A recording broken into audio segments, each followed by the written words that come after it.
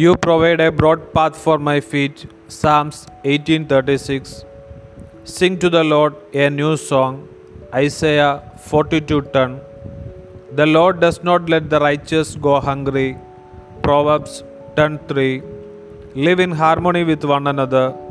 Romans 12:16. Everyone who calls on the name of the Lord will be saved. Romans 10:13. I have told you everything I have heard from my Father.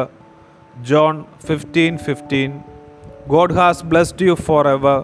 Psalms 45:2.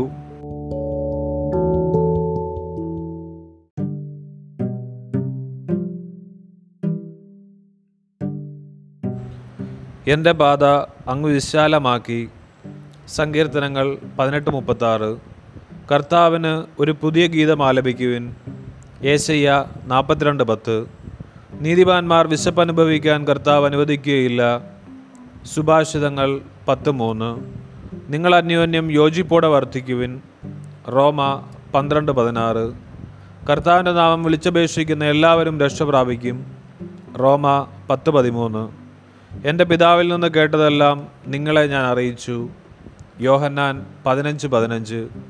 ദൈവം നിന്നെ എന്നേക്കുമായി അനുഗ്രഹിച്ചിരിക്കുന്നു. സങ്കീർത്തനങ്ങൾ 45:2.